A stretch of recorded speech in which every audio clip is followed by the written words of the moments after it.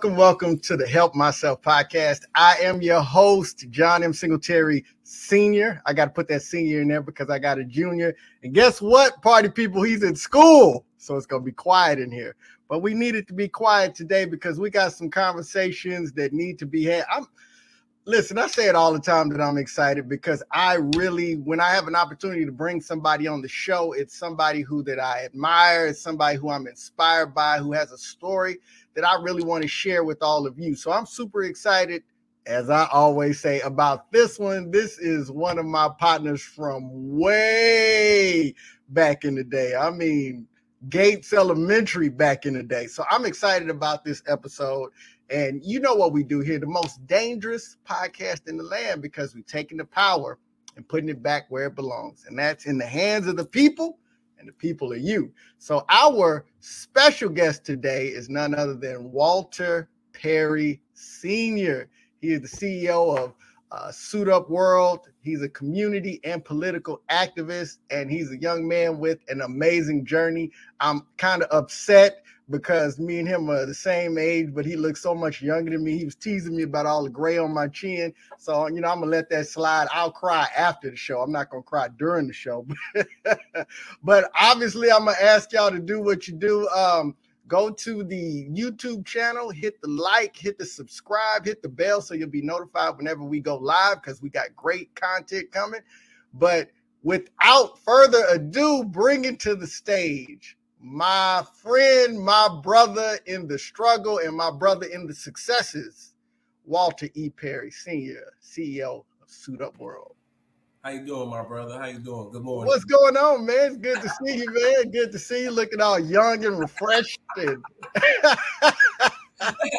Nah, it's just early in the morning. Yeah. I'm very happy to be here. First of all, congratulations on 100 episodes. Thank you, sir. Bro, I don't see how you got the time to do it. It's a lot going on. I know you got your son. Yeah. So it's a tremendous honor and privilege to be on your show, and I'm glad you got me on here. Oh, man, I was glad, I didn't even know you was aware of the show, man. So I was really, really proud that you were checking me out, man, because, we all been checking you out, and you are definitely so I want to give you an opportunity to kind of introduce yourself. I gave a short intro, but, I'm going to give you a chance. This brother just got married recently. Congratulations, just seeing all the pictures, man, and seeing the happiness and joy. And us as Black men, we deserve joy. We deserve peace. We deserve love, man. So I love seeing it, man. So go ahead and introduce yourself a little bit. Then I'll tell a little bit about how far we go back. For those who don't know me, my name is Walter Perry. I run the Suit Up program. Started the program about 10 years ago. We started on the east side of San Antonio, helping the young kids find clothes and suits for work and school. We also mentored. We developed a curriculum that was specifically tailored towards the kids on the east side. Over time, we've grown. We worked with the juvenile probation. We worked with Judson ISD. We worked with numerous counties, and we've suited up, I say, over the last 10 years, maybe about 5,000 kids. It should have been a lot more, but, resources were not there at times. But we were greatly blessed to be able to be around the young people and to influence them. And so the Suit Up program is something that is near and dear to my heart. It's near and dear to our community. And we made a bigger commitment by becoming Suit Up the World. We are going to, we've expanded not only our services, but our location. We have a location down near Padre Island now so that the young kids can come down if they want to fish. Yeah. If you want to come down and fish, adults, parents, get in contact with me, and we will make that happen soon. So I'll get that detail out later. But we also want to expand beyond the borders of the U.S., and so we'll get into that later. So when I say suit up the world, I really mean it. So Suit up the world. right. I'm talking about. Y'all see it down in the ticker. That's his Facebook, his Instagram, and the website, man. So make sure y'all go follow, check them out, check out the website, and get connected. Because none of us are island. We can't do this on our own. So donations of all kinds are gladly accepted. You know, we want to make sure that we come together so we can suit up the world. I'm excited about that. Now, all of the professional and good stuff, man. So me and my brother go back second grade, man. Gates Elementary, man, and it was what was our little cruise? Me, you, Terry Battle, Ronnie Caesar, Dietrich Williams, yeah. All right. Yeah. Fat Daddy. Fat Daddy, yeah, man. Buck. Buck. Well, second grade, I didn't meet Buck until fifth grade. Yeah, Buck didn't come over to Gates till fifth grade. Yeah, he was at Cameron. He was Yeah, he came over and stole all the girls. We was all mad. Couldn't read though, so didn't matter. I had to read for him. I had to read all the love letters.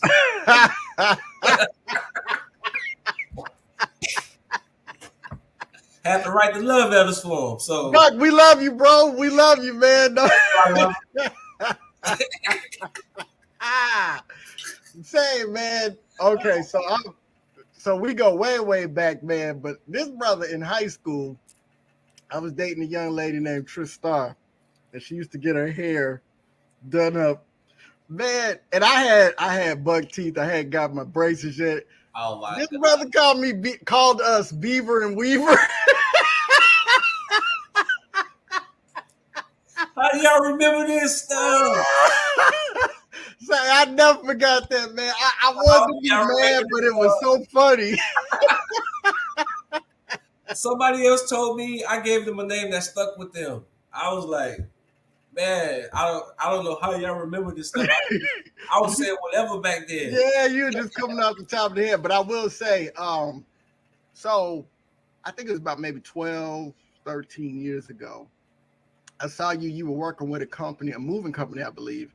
And I saw you on Randolph Air Force Base, and it had been years since we had seen each other. Yeah. And I remember how excited we both were. We didn't have a lot of time to chop it up, man. Right. And from that point on, man, and we're going to get into your whole story, but from that point on, man, I mean, I know it's been tough, but watching your rise has been meteoric, man. You got the hustle going, man. I'm proud to know you, man. I'm proud that we come from these same streets and we growing up and doing grown man stuff and not all the foolishness, man, because Lord knows we were involved and surrounded by plenty of it. Let me tell you, man. First of all, I just want to say, man, I'm proud of what you're doing. From the time we met in elementary school to the time I saw you on Randolph, and man, I was a hard-working man then. You saw I was doing the moving thing. You know, moving is not easy, especially moving military folks. Yeah. Y'all the most difficult people. Y'all the most difficult customers I ran into. Yeah, because y'all do everything for us. We be spoiled. No, y'all not even paying for it, but y'all act like y'all paying for it. I'm like, y'all ain't paying for it, but we don't want you to scratch nothing. We want everything. Right. You trying to make insurance claims on damages. Come on, it's military people. Yeah. But yeah, man, when I saw you, you know, I was proud because at that time, only thing I knew was a lot of my friends would get killed or going to prison.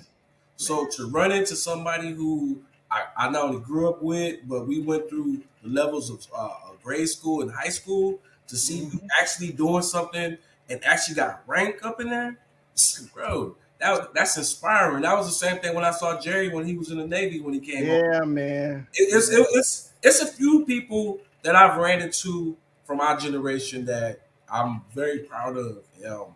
And even though we may not talk on a daily basis, you know, I follow you guys from time to time, and you know, I'm very aware of, not all, but I'm pretty aware of a lot of my friends that I've grown up with. I pretty much know kind of what y'all doing. Yeah, man. So it's a gift and a curse with the social media. Like we get to stay in touch, but I think we kind of forget that it's been a long time and we don't really connect like we should. But Right. it's a gift and a curse. It's on me to do better.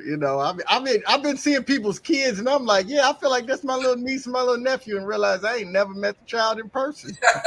I don't really I don't really hold that much regard as far as people keeping in touch, even on social media, because what I found out these last couple of years, everybody's lives are not as easy as you think they are.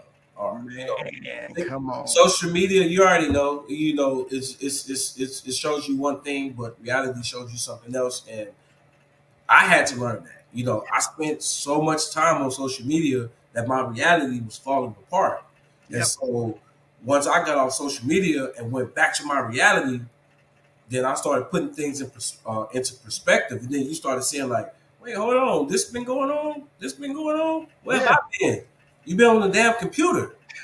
Yeah. Damn social media. Like, this been falling apart. So I got off, and one of the best things you can do, and I'm talking to your audience, I'm talking to you, one of the best things you guys can do is get the hell off of social media and purge yourselves of that attention. Don't worry about who liking what. And I know y'all see me posting now because now I'm in a space where I can post something and it's not about me. And it's not just about my thoughts and my opinions. Like, go through my posts in the last few months. It's nothing political. It's nothing divisive. It's all about family. It's all about love now, because I've learned my lesson through that social media, that when you have an opinion, it shapes the world around you, especially if you have a platform like which I had on numerous occasions, and I had the opportunity to bring people together through social media. And I did, but there were often times where I let my ego and thinking that I was more powerful on social media than I was in real life.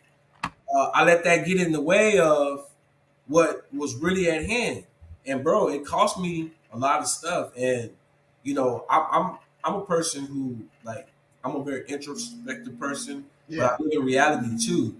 There were some things that I could have done on that campaign run that I look back on that I said, man, I should have just did this, and I know it would have turned this way, or I shouldn't have said this.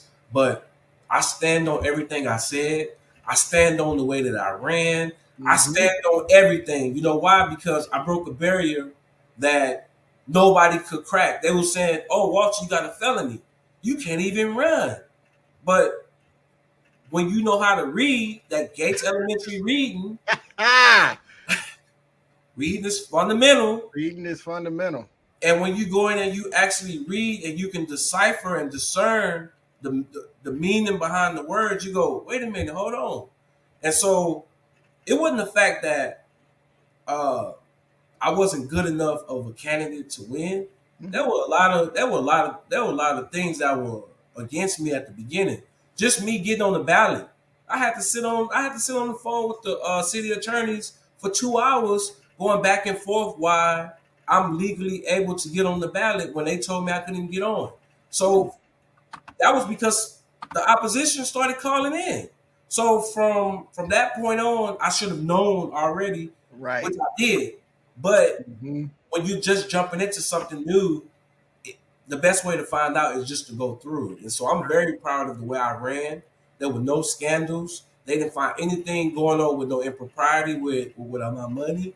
And everything was accounted for. I ran twice. And so I'm very proud of the way I ran and how I ran. Me too. And I stand on everything that I said. Yeah.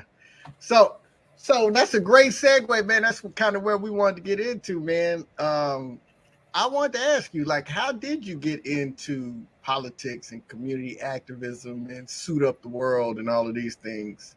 Man, the politic thing started as a child when you were in the schoolyard. Facts. Come on, man.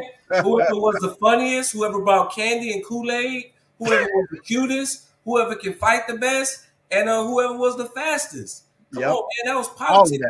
All of that. So when you learn from a young age how to be popular and how to be in the popular crowd, because I've always been popular since I've been young. Yeah. But, and so it wasn't always like, oh yeah, Walter's bad. No, like I was popular for all the right reasons, but through experience outside of school, you know, it shaped the way that I was living. And then you put in the gang culture, which you know I wasn't born into that, you know, but I had to navigate around it, and I ended up being a part of it. But the political part, even in that, in the gangs, it's about who wants to be the leader, who wants to be the most influential. That's politics. Then I go to prison. I deal with politics in there, dealing with, you know, who wants to be in charge. And politics is always about who wants to be in charge, who wants to run stuff. So I started thinking when I got out here, wow, the only way I'll be able to change something is if I become a part of it. So that's what led me to go, let me look at the city charter and let me just see if they got some flaws in there. So I was just randomly, just one day I said, let me get the charter. So I started reading it. Then I said, oh, wow, this happened. And then I seen a dude run from out of Austin who had a murder case in Texas, and he ran. Conway. His last name is Conway. Yes. Yeah. Right. So I have a story about that too. And so when I saw him, that inspired me to go, man, let me look deeper into the charter again. And so when I looked inside our city charter, I saw the loophole. And so I said, well, man, I'm just go ahead and just put my name in there. And so at this time, John, it was 13 of us. And I sat down here with this team and I said, hey, y'all, I see everybody got concerns, but we can't change nothing. We've been to these rallies. We've been to these meetings. Yep. Can't do nothing. The only way to do it is if we go run for office. All of us are going to school. We're all smart. We got degrees. Why aren't we doing more of what we're doing? So it was a matter of motivating the people around me to like do stuff. And so I ended up running because the position became open. Cruz left it open. Yeah. I was like, you know what, let me just jump in here and see what's up. So that's what kind of like led me down there. But my goal wasn't to become city councilman. I mean, if it happened, I was going to be the best city councilman ever. And to this day, I still feel like I'm the best person for that job because I really can tap into what's going on with that. So, I mean, they picked who they picked, and it seems like he's doing a good job. I mean, I don't really follow the politics too much anymore because I got my grandson and I got other stuff going on. I fish every day. So. First off, man, let me tell you that the way that you weaved politics into every level of life was poetic, bro. That was amazing, man. How you took it from the schoolyard to the gang to school to jail to all of that. And what you said was so fundamental. There's so many opportunities that we're locked out of because we don't take time to get that information. And it doesn't mean that we got to be in politics, but to understand, like something as simple as going to get a permit to throw a block party is a political action, you know. And you know, we hire sheriffs. How's that a political action? Because you got to go to city council to do it. Oh, no, you don't. No, you don't. No, you don't. You just have to go get a city permit. And right. All you do is go down there, I think it's off of Flores. Yeah. And just walk down there and pay for the permit. Now, what you're trying to do may take a little bit more of a city council approach, but at the same time, that's not really hard when you have a plan. It's not hard. My point is that people think that politics don't affect them day to day. It do. Yeah, that's all I'm saying. Yeah, small things that we do are of, you know. So I'm just saying, like some people be like, "Oh, I don't get involved with that." I'm like, "Well, it gets involved with you." But some things don't require politics. Sometimes, right. Oh no. Like the majority of the stuff that people say you got to go through politics to get, you honestly don't.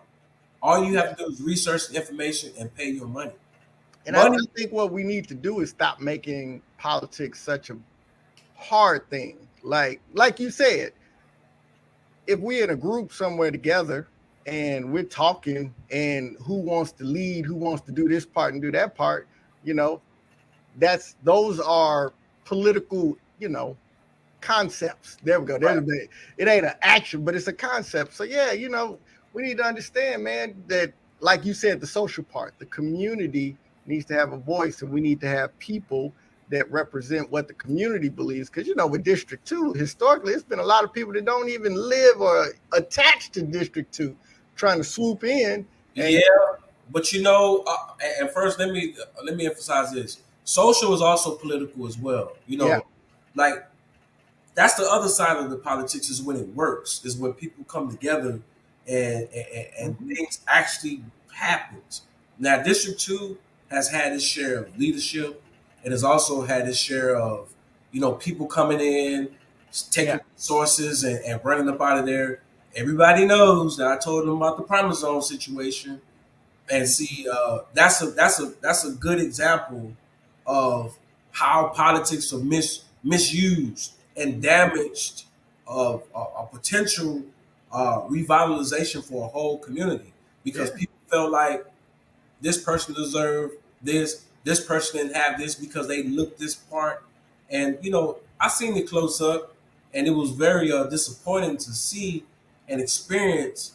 But in the end, like I said, until you get somebody who really cares about bringing people together, who has the wherewithal, who has the knowledge to be able to bring people together, but also, which something I had to learn, my biggest downfall, and I ain't gonna call it the downfall, I think the con was building up the temperament to be able to weather the storm of all types of like criticism and stuff like that. If you're asking for a position like this, you have to be strong in here, which on a lot of levels, I don't answer a lot of stuff. But over these last few years and the experience that I went through with a really ugly experience with my divorce, I had to learn that to block out a lot of stuff, because nothing is permanent in this world. Things are only temporary. And so no matter what people say about you, it goes back to what I told you. When you look in that mirror, come on, man, you gotta say, no, this is who I am. And so that's another thing that the Suit Up program, it's a program, it's a quantitative and a qualitative program. It is going to give you the foundation to not only look in the mirror and love the person that you see. It's going to force you to fix and correct the things that you were running from. And it's going to cause the things that lay dormant to awaken, and you're going to become a different person. That's why I say it's qualitative and it's quantitative. Yeah. You'll be able to see it and feel it. As a matter of fact, we kind of talked about the political part. Let's dig more into Suit Up the World, man. Let's talk about that. What was the genesis? Where are we at? Where are we going? The genesis started in prison. I hated it in there, but I lived the best experience that a prisoner can live in it. Okay, if that makes sense. And let me explain. I got a 12-year sentence. And as soon as I got my 12-year sentence, the first person I called was my mom. I was crying on the phone. I said, they gave me some time. My mom told me, she said, first of all, stop that crying. And she said, the first thing I want you to do is when you get down there, sign up for truck driving or diesel mechanics. She said, and do this, do that, do that, and do this. So she gave me a roadmap to go through prison. So as soon as I got there, I put in the request to go to college and to truck driving school. I had looked on this big old board, and it was like all these trades. They all free, bro. It was like 100 trades on there, all free. I said, no, I want truck driving or diesel mechanics. But I kept putting in truck driving. It took me 3 years, so I ended up getting on a unit that had truck driving and college. So I started taking college classes in '96 in prison. So I got my license within about 6 months, and I was driving in there. So I was never really in there. I was in there, but I was never in there. Yeah. So when I was going to different units, my friends were seeing me, and they was like, boy, you better suit up. So that was a prison term in there. Okay. Stay ready stay ready to keep from getting ready. So that always stayed in my mind. It was an old man like, suit up, youngsters, time to suit up. So in there, when I was getting ready to I was getting ready to come home, I sat down one day and I wrote this plan out. I said, this is what I want to do. This is about this time. This is kind of what I want to do. If this happens, use this. So when I got out, I had a truck driver's license and I started going to college. So during that time, I had what they call adjustment issues. And what that is when you come home, man, I was going almost 8 years. So I had to learn girls. I wasn't really with girls when I got locked up. I was 17 years old, 18. So it was I had to learn that. So I was making mistakes with females. So it was just really bad. And so I had to learn through my 20s. So I went from 17, 18 to 25 years old. Mm-hmm. So when I got out, I say from 25 to 29 was some rough years. You know what I'm saying? Yeah. And so it came to me at a time where I was homeless, bro. Just barely homeless. And I needed some clothes to go to a job interview. And I was sitting in the bathroom and I didn't have no clothes. And I started crying. And I went to St. Philip's, and a friend of mine, he was like, well, what's going on? I said, man, I don't have no clothes. And they had wanted me to speak at the college. So he took me up to K&G, John Martin from St. Philip's. Took me up to K&G, got me a suit.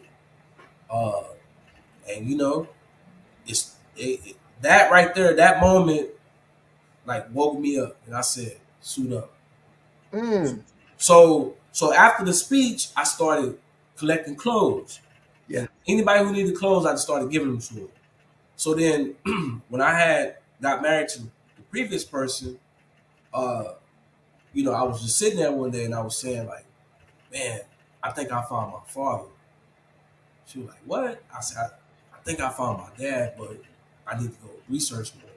I said, but I started this program. Well, she didn't really get it. So I went to Ivy Taylor. She had just started counseling women and all this.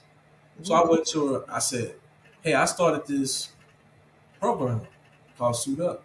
She was like, oh my God. She was really into it. She said, I'm going to put you somewhere. I'm going to find you a place, look up some places where you can go and you can learn how to really grow. And that's how I ended up at Sage. And so, so you asked about my political career and my social career. There were people that were pivotal in my life where, I almost gave up, but John gave me the suit.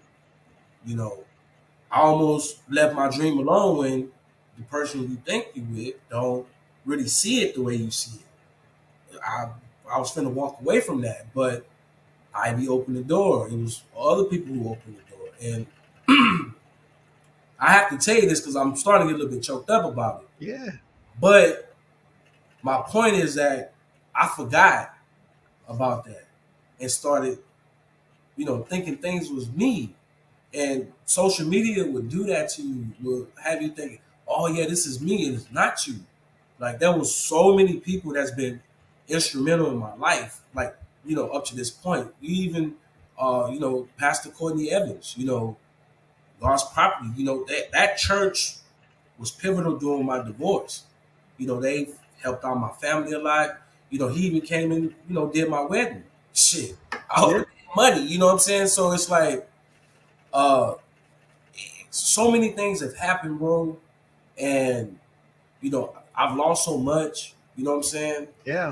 Just on top of losing, I lost my house, going back and forth, legal battles, just lost everything, bro. And just could have really just went there and just, but Suit Up, like I told you, it's a quantitative and it's a qualitative, because the lessons that you learn, it's lesson upon lessons. At the end, you not only get a suit, but you learn the foundations of surviving. And the qualitatives, it makes you a better person. You look in the mirror, you feel good, you dress better, you smell good, you start taking interest into art, you want to get a passport, you want to go to college, you want to raise your kids. I have my kids, I have my grandson. And so they're just things that I can stand on through this program that not only brought me here, but there's still a lot more to me that I'm learning and growing into. And I know that, wow, we're only given so much time. We're only given so much time. Yeah, God only gives us 100 years, not posted things. Yeah, bro. Yeah. I'm going to be 47 in November. So add it up. Most of that time's been spent locked up, throw it off, mentally locked up, because even though you're not in bars, in your mind you're locked up. And a lot of us, before the pandemic but during the pandemic, became caged up mentally and spiritually. And now, a lot of us been released. A lot of us are free now, yeah. Yeah, but hold on. What are you releasing yourself to? See, it's like you either became the best version of yourself or the worst part of yourself. And so this post-epidemic, this post-COVID world that we're walking into, it's about atonement and redemption. You have to atone. You have to tell yourself, I'm like you have to forgive yourself. And you got to start forgiving others. Now, you don't got to talk to them no more. Right. Forgive them. I forgive that situation. Forgive it. Y'all, this is the speech he was giving me before we came on recording, because I was asking him, man, I'm trying to get in that married life. I've been single for so and I'm better when I'm married, bro. Man, come on now. I'm horrible when I'm single. Come on. Hey, listen, I gotta say this, man. I've known this brother. I'm just so inspired, man. I love the fact that you're talking about your vulnerable moments and talking about man. So when we were in elementary school, Walter was one of the smartest kids in school, man. Like, it used to be competition between me and him and a couple of other people, like, who was the smartest, man. Right. But, yo. And the most awards. Yeah. I'm gonna tell you used to win the most awards. Tasha Freeman. You remember? Yeah. Oh my God. Yeah. Her auntie, Miss Atkinson. Miss Atkinson, yeah. Cool. But yeah, man, and then that's another thing too with fatherhood. Mm-hmm. If you listen to the narrative out here, it's going to shape the way that you father. And so, ain't no way I'm gonna come to the door like, hey y'all, how y'all doing? I got some cookies in there. I'm changing oil in the bag. It ain't finna happen like that. I'm not gonna be that type of father. And it's nothing against fathers that are like that. But I'm not gonna be that type of father. You know what I'm saying? I'm probably gonna come to the door with my shirt off. And holding my grandson. Yeah, what's up? Because hey, that's just me. And so during this time, me as a father, I have to educate myself. I have to feel comfortable around other people, whether you are a different color. And as far as people being gay and stuff like that, man, I've been around that my whole life, man. Mm-hmm. I done bust people in their mouth for talking about my mama. So that whole lifestyle and stuff like that, it doesn't make me uncomfortable. But on the flip side to that, I know enough about the lifestyle to where, I can go, hey man, you acting like a messy punk and you need to chill. And so people be like, why you don't say that? I'm like, no, because there are some things in life that, people have to understand. If you want to be treated equally, then I'm going to talk to you equally like I talk to everybody else. And so there comes a time where we all have to be mindful and respectful. Even if I don't go that way, you have to be respectful and mindful of my space as a heterosexual father to not be talking like that around me as far as like downing heterosexuals. Or when I come in, hey, beefcake, and then nobody don't say nothing to you. And then when I do say something to you, everybody thinks that I'm the bad guy. And so as a father and as a man, you have to like stay focused on that. Stand your ground, be firm. But then at the same time, you check people and you move on. And you don't hold that against nobody. And then every time you see somebody gay, you know what, man, the last guy said that to me, so I'm gonna treat him back. No, I treat everybody accordingly. And so you get out of line with me, just like if you black, you white, you Mexican, I don't care. You get out of line with me, I'm gonna check you. And the same as if I get out of line with you, you check me accordingly. And that's how it goes. There you go. There Yeah. you go. Yeah, man. But guess what though? I want to talk about the flea circus syndrome. And this Flea is circus syndrome. Come on, school us, bro. okay, so for those who don't know how a flea circus is formed, you know, guy he has fleas in his jar, and the fleas are jumping up and down. They jump for a time until they get tired. Once they get tired, he takes the jar off, and then he builds the circus the way that he wants to, and that's how he gets the fleas to like jump around the circus. Well, the whole idea of this story is that the even though the lid is off and there's all this space around here, the fleas never leave that circus, and they attribute that to people from the neighborhood, which I think are gangs and people who are closed minded. They never leave that vicinity, and I was like that too until recently when I went out of the country for the first time. I had a flea circus mentality where all I thought was beyond these borders, and I was like, well, man, if I'm gonna go somewhere, I'm gonna just go to Houston. They ain't nowhere, you know what I'm saying? And so, a lot of people get trapped in that, and they end up dying, never really doing anything in life. And again, it goes back to this: you only get 100 years. I didn't want to be the type of guy who was known for going to prison, running for office and losing, or something always happening. Those are just chapters in my life. The Just book is still being written, and so the flea circus mentality, which I call San Antonio itis, is when you so trapped in that city, you that's all you think, that's all you know, and it's like you never want to go anywhere. And then if you do, you go to another city, and all you do is sit inside the hotel room. You don't do anything. You have a trapped up mentality, and I think uh, in this day and age, especially with the epidemic that happened in the last 2 years, I think that it's been heightened, and a lot of people are afraid to step out of their comfort zones. They're afraid to go out. Now you got some people who formed businesses and done incredible things, but you have a big group of people who are afraid to move forward in life, and it starts with their thoughts and it starts with their emotions. They don't want to move forward, and that's what I mean by the flea circus syndrome, is that something's been built inside of them, and they can only move according to what's being built. And even though all this space, like in San Antonio, you know it's dangerous, you know people are getting killed there, why don't you move? You have the money to move, but you feel like, oh, I can't do this, I can't do that, which you know that's what you need to do, but you don't do it. And so I think that mentality there keeps a lot of people trapped. You know what, bro? You asked me who's my biggest inspiration. I'm gonna just say my grandfather, Okay. and the reason I say that is because of the same reason why I have my grandson.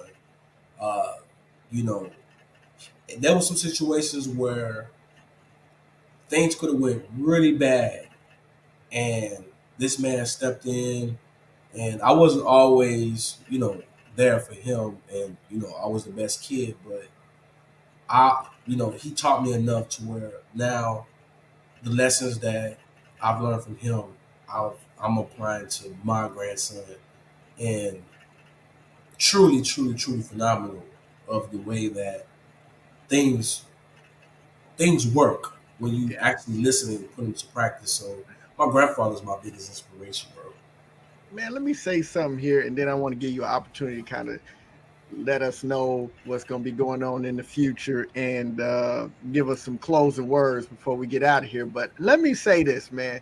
When you were talking about like don't want to be known as somebody that went to jail, and for y'all that don't know, man, Walter was big time gangster in the city, man. Like, you wasn't even fooling with him back in the 90s. He was big time, man. Oh, And but those things aren't, they're not negatives, man. They're truly inspiring to know that you as a young man, went to prison. My mom went to prison, man. So I know how that goes. And A lot of our moms did. Yeah, and you came back, man, and you navigated that. It wasn't just like if people read the story wrong, they think you came home and then everything was sweet. But you was like, no, man, it was a whole another 4-5 years where it was still a struggle. Then I came up. Almost got killed out here, bro. Yeah. Yeah. And all of the stories being homeless, but I'm proud of the fact that you fought enough. Even when you didn't love yourself the way you were supposed to be loving yourself, you still fought for the version of yourself that is evolving now, man. I'm proud of that young man back in the day that believed. I'm proud of that young man that went through all of that you went through. I'm proud of that young man that believed. And this young man that he'll be 47 later this year. I'll be 47, and he was messing with me because I'm gray and he not, but that's okay. I'm gonna let. When's your birthday? December. December what? 17th. Oh boy, he's Sagittarius like me. I'm November 25th. Yeah, man. Yeah. Already. For sure, man. Where we come from, man, like, we talked about Fat Daddy. We lost him back in the 95? 95. I was in prison when I got was it the register or the SNAP? It was one of them. I got it, and I seen him on there, man. I broke down crying. Man. I saw him at the Cameo we was at, and he had went down to Southwest Texas. So I didn't go with all Terrence and Nelson and all that. I didn't go that first year. I, stayed home and got into trouble and all that. But I went back the second year. We saw him, and he was talking about, I was like, yo, man, you got to come back so we can get the crew back together, man, And he was like, yo, I got my financial aid. I'm working on it. My mom got it at the house, and I'm going to get back. And then he got killed 2 days later after that, man. Yeah. Man, I was so sad because dude, I cried, man. He and a few people, that guy right there was one of my biggest fans as far as like any joke, any joke that I brought to him, like he pretty much laughed. Like he was one of my biggest critics. Like if something wasn't funny, like that's not funny. But he along with, you, Sean Wright, Buck, he was my biggest fan as far as like Walks is the funniest. Like and like he wrote me a few times when I was in prison. And he was one of my first friends who knew how to drive in elementary. Yes. So, he was driving that Delta 88 in elementary. He drove his daddy 18-wheeler. Bro, he told this story about how his daddy either got tired or got drunk and he had to drive his daddy's 18-wheeler all the way to the house. He says dad taught him how to drive it right there. Like I never forgot the story. And then I asked his mama about it and she confirmed it. And so then I saw him driving at 11 and 12. I was like, yeah, yep, he did that. And so I looked up to him because in that regard, because one, he was doing stuff early, but he was humble about having his car.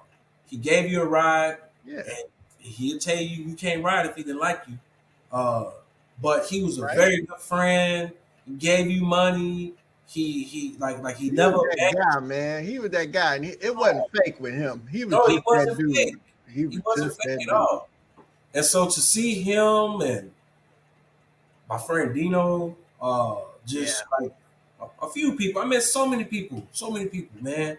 And that's the thing about San Antonio, and that's why I had to like get up out of there, man, because like I love the city. Like I ain't gonna never leave as far as like my heart. I got nothing but love for the East Side. But they on demon time right now.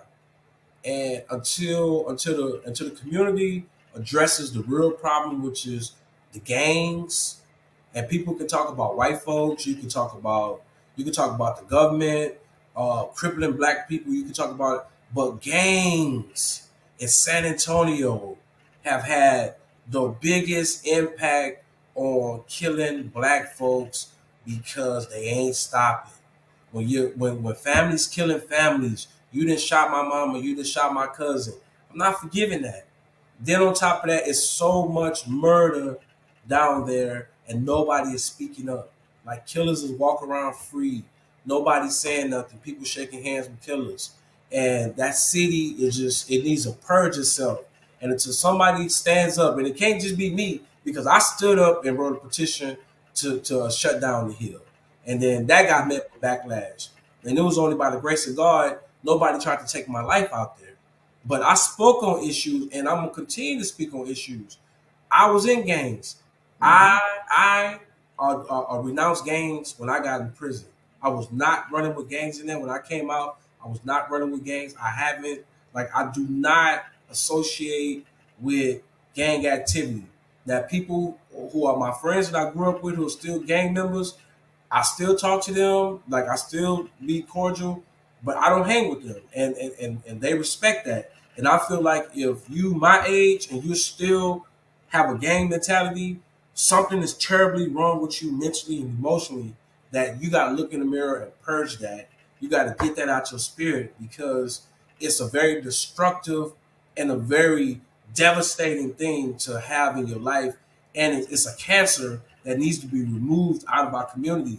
Yeah. And so we can talk about community activism. We can talk about this. We can talk about that. But until the community stands up and really take control of what's going on in the community and start turning in these gang members for these murders and start giving closure to these families, nothing's going to change. And so community effort takes community effort. Working with the police to stop this. You understand what I'm saying? So people don't want to work with the laws, but you want to call them when you get shot. So that ain't going to work like that. So that's why until you renounce that and you purge that, you're never going to get it out the community. And so I don't want to get killed because somebody don't like what I'm saying.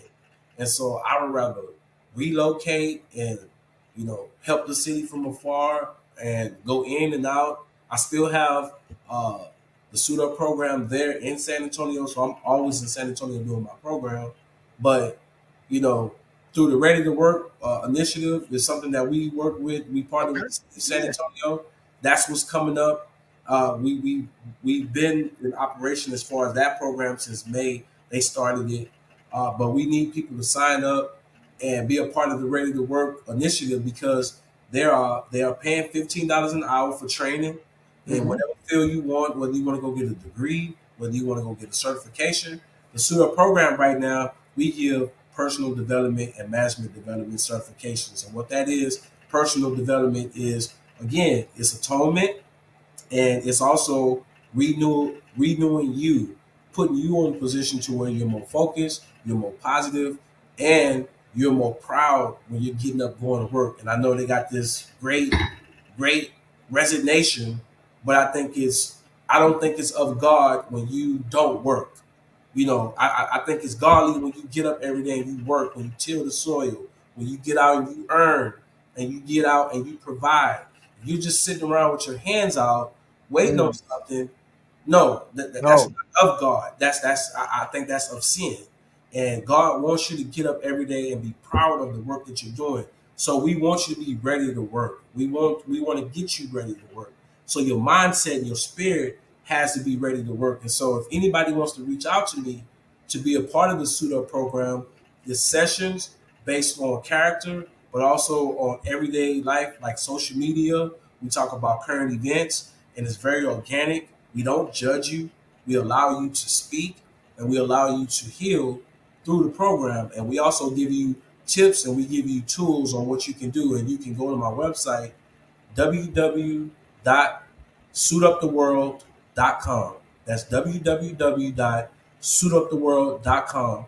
If you want to reach me, you can reach me at wperry@suituptheworld.com.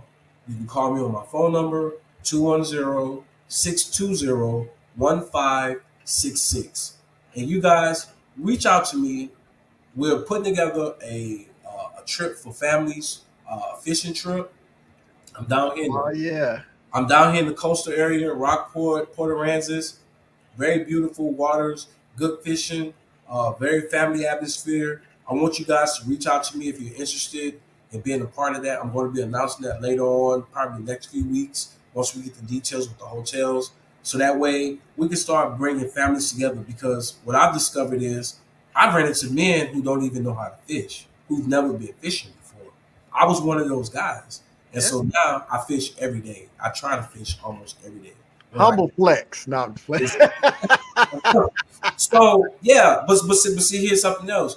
When you think you lost it all, like the story of Job, Job had a woman who was in his ear telling him, well, if God really loves you, why did he let you go through that? Yeah. But if you stay focused, everything was taken away from me. I'm telling you, I lost all my money, lost the house, lost my vehicle, nothing at all. Cried out to God. Cried. Literally cried. I have a recording of it. And I listened to it from time to time to keep me humble, but cried out. And then I just let go. Next thing I know, things started working out. Then the right woman came into my life. And then all of a sudden, things just started falling into place. And then boom, boom, boom. And so you asked me earlier, how do you find the right woman? The right woman is going to come right to you when you get yourself right. A lot of these men don't want to cry. Bro, cry. Get it out. Now, don't be no whining dude, but cry, bro. Get it out. Think about everything that's hurting you and just cry. And I promise you, God is going to hear that. And then start working towards what you want. And that's what I had to do, bro. I kept thinking it was me. Oh, man, I could do it. I could do it. I could do it. And I couldn't. Kept sinking in this quicksand. And then I just held on my hand. I said, God, I'm sinking. I'm going under. I need you. And there you go. He pulled me out. I said, see, I told you. He pulled me right out of there.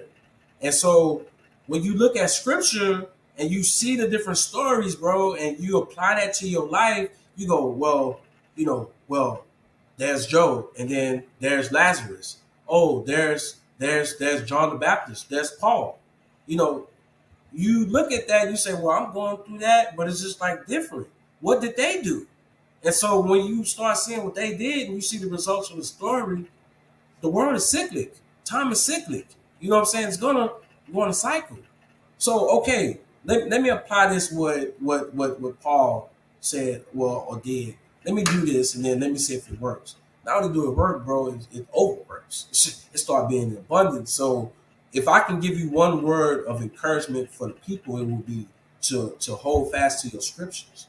Do not deny the scriptures, because it's power in those stories, especially with men, because a lot of those prophets are men in there, and men are looking for answers, and we go searching through other men when really all we got to do is open up the book. And then you open up the book and you see the stories, your answers are always in there. And so what book would I recommend? Whatever your spiritual foundation is, open it up and just look at that. But from a worldly standpoint, bro, I think everybody should be reading the Master Key System by Charles Haanel. Yeah, the Master Key System by Charles Haanel. It's that talking things into existence. Not only talking it into existence, you're doing it, and then you living it and stuff like that. So anytime you have a difficulty, and that's why I knew when I lost everything. Let me add that to my list. Right. God wants you to let things go so you can hold on to something else. So I was holding on to all this other stuff. He's like, Walter, I'm trying to give you this, but you got that. So you want to keep that? I was like, no, let it go. So I let it go. It hurt. At times I have like jitters, like, oh, I lost all this money. But God comes in and say, no, look what I gave you. And I have to look around this wonderful place, knowing that I'm just 2 miles from the beach. Yeah. And, I have to remember that. I have to stay in remembrance that I'm still alive and I'm still able to change it. And that's what the Suit Up program has done. It's evolved. It's become more of a ministry, because that's what my life is. It's always been a ministry. And, I really, really appreciate the examples that's been set for me, because I wouldn't be here if people didn't take the time to go, Walter, you doing that wrong. Or, hey, bro, here's an extra, here's some extra fries, man, so you ain't gotta, rob the McDonald's. You know what I'm saying? Yeah. So John, I just want to thank you for, you call it the Help Myself podcast. This is not only help myself. I hope that our discussion today has helped somebody else, and I guarantee it has. I'm just really humbled to be a part of this, and anything that I can do to help somebody. I'm still here. I'm still in the community. And you ask, will I ever run again? Yeah, but this time, I have to have some checks already in hand. I know that's right. I'm not using my money again, bro.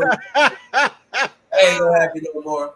But never say never. You know what I'm saying? It's all in God's plan, and whatever He has for me, like I say, I only accept the assignments. You know what I'm saying? There you go. You be like, man, you did a lot, but I'll be like, I don't care. It's just did what you're supposed to do. That's what I'm talking about. Exactly, and that's all, bro. I just try to stay humble. Yeah, for sure, man.